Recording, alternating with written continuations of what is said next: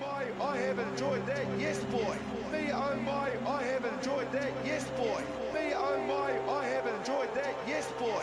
Me oh my, I have enjoyed that. Me oh my, I have enjoyed that, yes boy. Me oh my, I have... Tēnā koutou katoa, and thank you very much for tuning in to another episode of Code with Kingy, where we are recapping a All Blacks loss, their second for 2021 this morning against the Irish 29-20. And as always, I like to throw the right to my guest to get his thoughts on what was a pretty ugly performance from the All Blacks. Yes, up Kenny. Well, our predictions were pretty good, weren't they? Pretty spot on the money there. They just played better than us, I thought. Just out and out, like their defence was unreal. We made too many mistakes.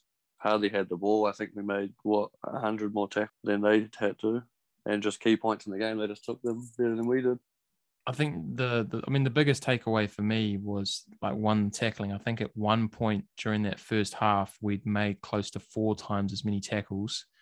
And when they knocked the ball on, I think it was in the 40th minute, they had like a line out and they botched it. And when the All Blacks like went in up 10-5, and I was just like, how the fuck have the All Blacks defended, like that well and are leading at the break? Like I would have been satisfied if I was an All Black, only being down by a try, given how well that the Irish were playing and how well they recycled the ball.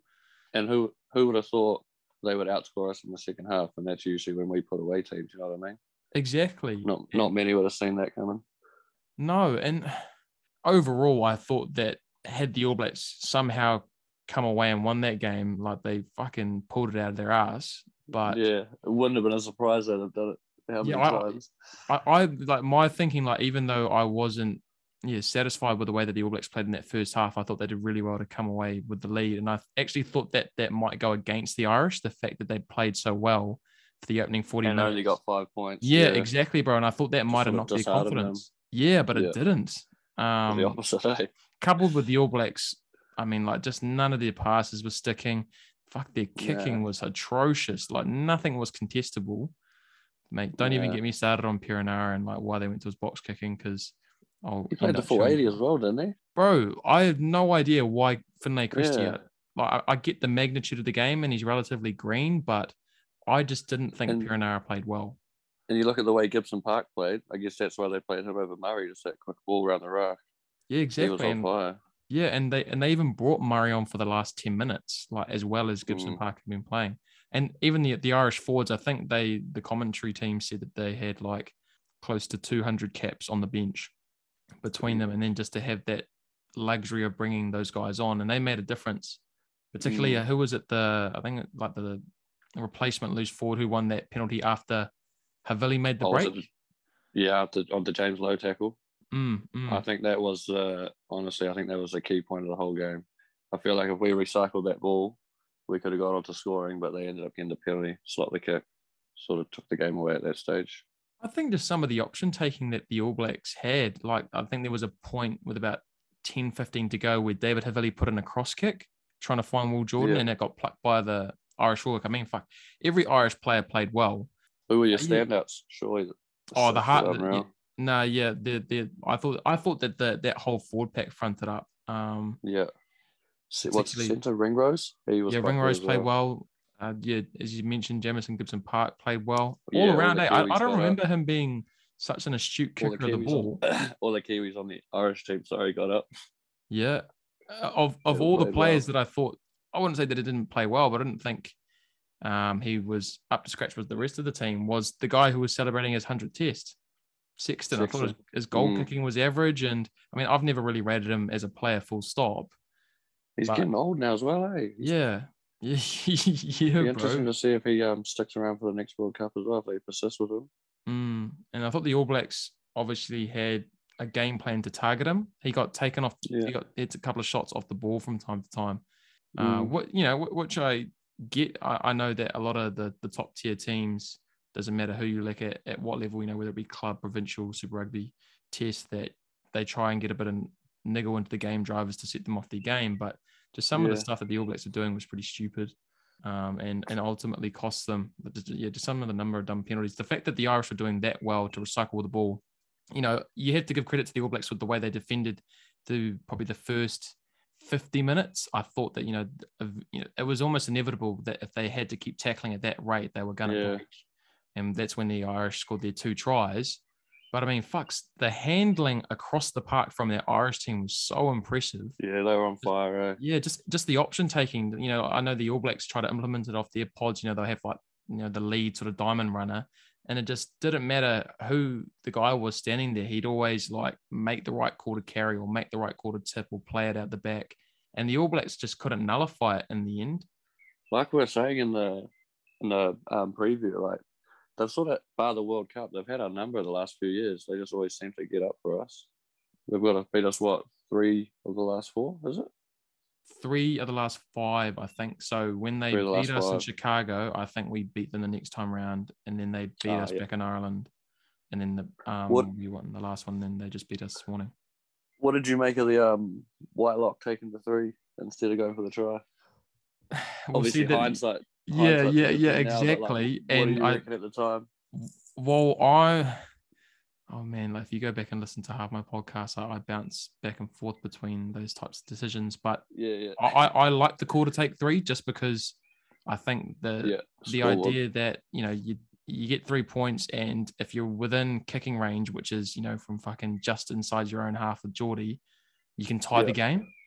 Yeah, but obviously, like I said, hindsight, we just weren't in there 22. Well, that's it, right? I think the fact that we had them under the pump, right under the post as well. So you got a midfield scrum, hard to defend. Yeah, and I thought that the All Black scrum actually had held up all right. Yeah, you have all these attacking weapons. You back the All Blacks to get 5, but I guess in a crunch game like that, where points were hard to come by, I think I probably would have sided more with Whitelock. But yeah, that was always going to be the thing. I must like, this will be a fucking big call. He takes a 3. I said, I like it because maybe they feel like they've wrestled back a bit of momentum. Yeah. But yeah, just straight from What did that make the score at that stage? 23-20, was it? Yep. So yeah, like you said, 1 try or 1 more penalty and drawing or leading. Yeah, I mean, there's so many things like when you can point to that team. I mean, like Havili didn't do himself any favors. Rieko Ioane was practically a no-show. Yeah, Bodie didn't really. It's hard to say because the All Blacks had no ball, so you can point to that as being the reason why they didn't get themselves into it. But I still feel Will Jordan still played quite well considering the ball he got. Yeah, he still can seem to just create something out of nothing. Mm-hmm. Man loves a chip and chase. I think that's the problem with wingers though, is that you can, unless you've got that good enough ball sense to where and he does. He has that. Those instincts to where he just gets in and around the ball and he's almost like the guy that receives the last pass. And as we've seen, he can sort of make something out of nothing. But when your insides aren't giving you any front foot ball or anything to work with, there's just really not a lot you can do. What he meant to do, yeah. And same goes with the back line, that the fact that the All Blacks forwards probably didn't do a good enough job to set the platform for them to work off. But it would have been very interesting for me to see what sort of impact Aaron Smith would have had he been playing. Yeah, I was just about to say, I'm glad he's coming over for the French test. Well, that's going to be the guy hasn't played any rugby in close to a month, and the rugby that he has played is probably like. But I think he'll be all right though. But it's whether or not you make that call, because it's not like you said, it's only been a month. It's not like he hasn't been playing any footy either. He'll still be match fit. But he'll still be up for it. I think and he's always talking about the French halfback, how he wants to play against them. I don't know. I just feel like it might be almost a sign of desperation from Ian Foster, wanting to get this last win, because you'd have to think that Finlay Christie would be the one to be dropped, and Perenara would work himself back to the bench. Is Weber injured? Yeah, he broke his nose last weekend. Yeah, I gotcha. About to say, because he would have been good to have as well. As you mentioned right at the top of the podcast, bro, I have no idea why Christie didn't come on. I mean, I see it from both sides. The fact that it is a big game, and maybe you want your most experienced players out there, but how do you know a guy can't deliver in the crunch if you don't give him the opportunity? Yeah. And he'd been playing well enough, albeit against tier 2 nations. He's an All Black for a reason. Like you got to back him. They talk about trusting. Not like he's a scrub off the bench.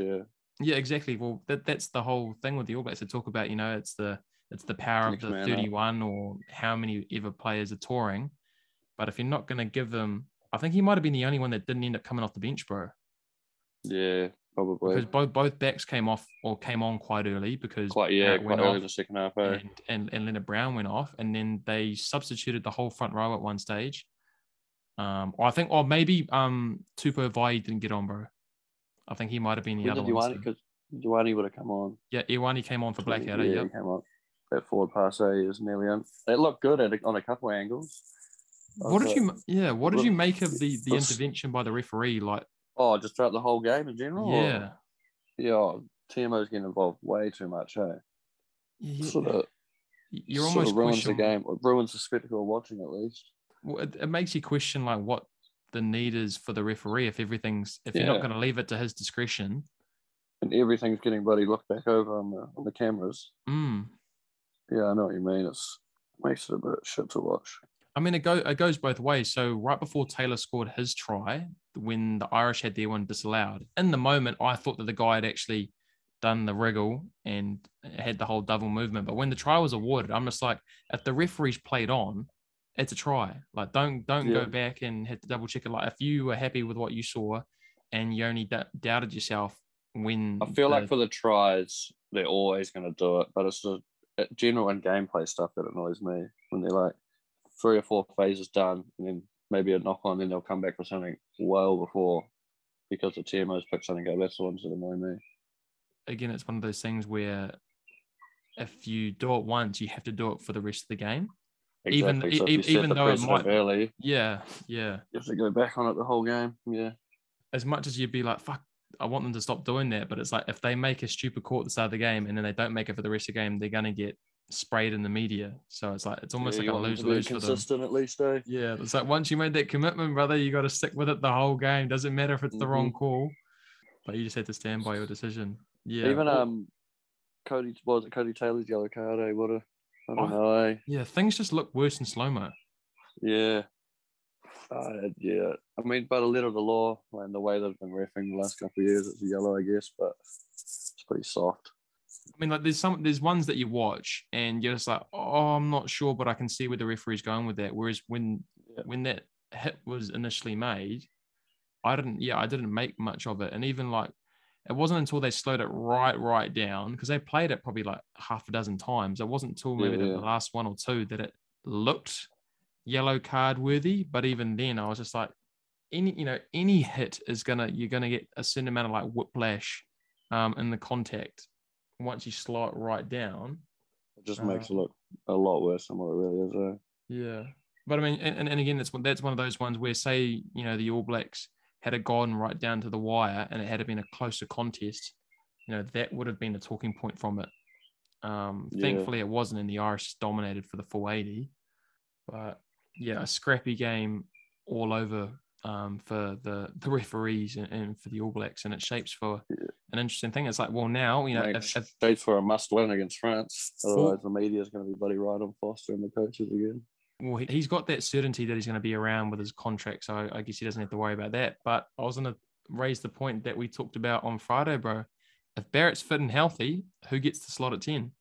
Oh, like I said last in the preview, I think Mo'unga's going to start, whether Barrett played good or not. I feel like they were going to give him a start this week against France, but I guess we'll see come the weekend.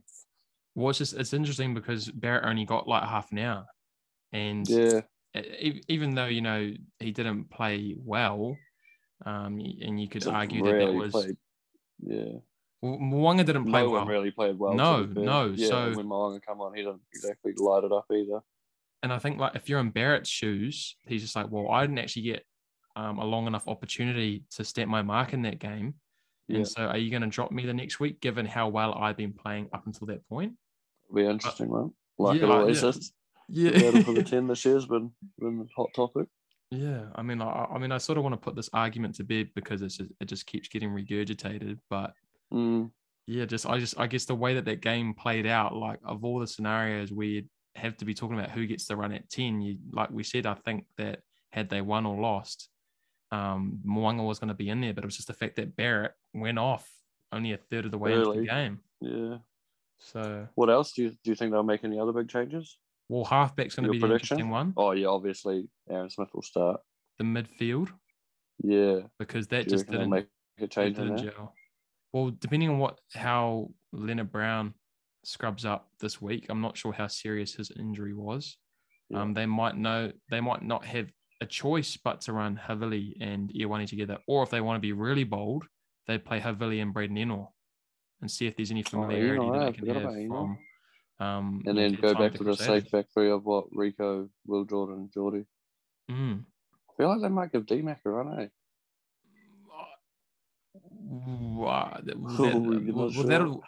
That'll depend on who plays 10, because if Barrett's playing 10, do they trust Barrett's goal kicking? Yeah, nah. If Barrett's 10, Geordie will be. Oh, but D-Mac can goal kick. Are you confident? But I'm pretty confident that I think Moanga will be 10 next week. So I don't think Barrett will be starting. Yeah. I mean, I hope he gets to start. I think that would be the fair thing to do, but I just don't know after what transpired this morning. I think the bulk of the changes will come in the back line, but I also wouldn't be surprised as to whether they play Ioane at 6, because I felt like that was a game. Although the All Blacks did have fuck all ball, that I thought Ioane played all right when he came on. Forward. Yeah, bro, and that's probably the one thing. Ball carrier. I think that's the one thing that that whole forward pack lacks is, outside of Ardie Savea, who can you back for a decent carry? Yeah, that's a good point. So yeah, everything's going to be amplified this week in terms of the decisions as to who plays, because I don't think Ian Foster wants to go out with 2 losses rolling into next year. Not at all.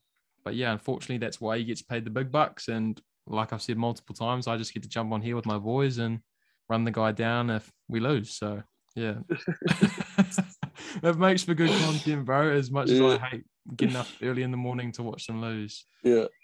But yeah, I think that's a wrap on this week, brother. Just want to say thank you once again for joining me on the show, and can't wait for the next one. Hey, no problem, mate. Thanks for having me. All right, brother. Later. Chill.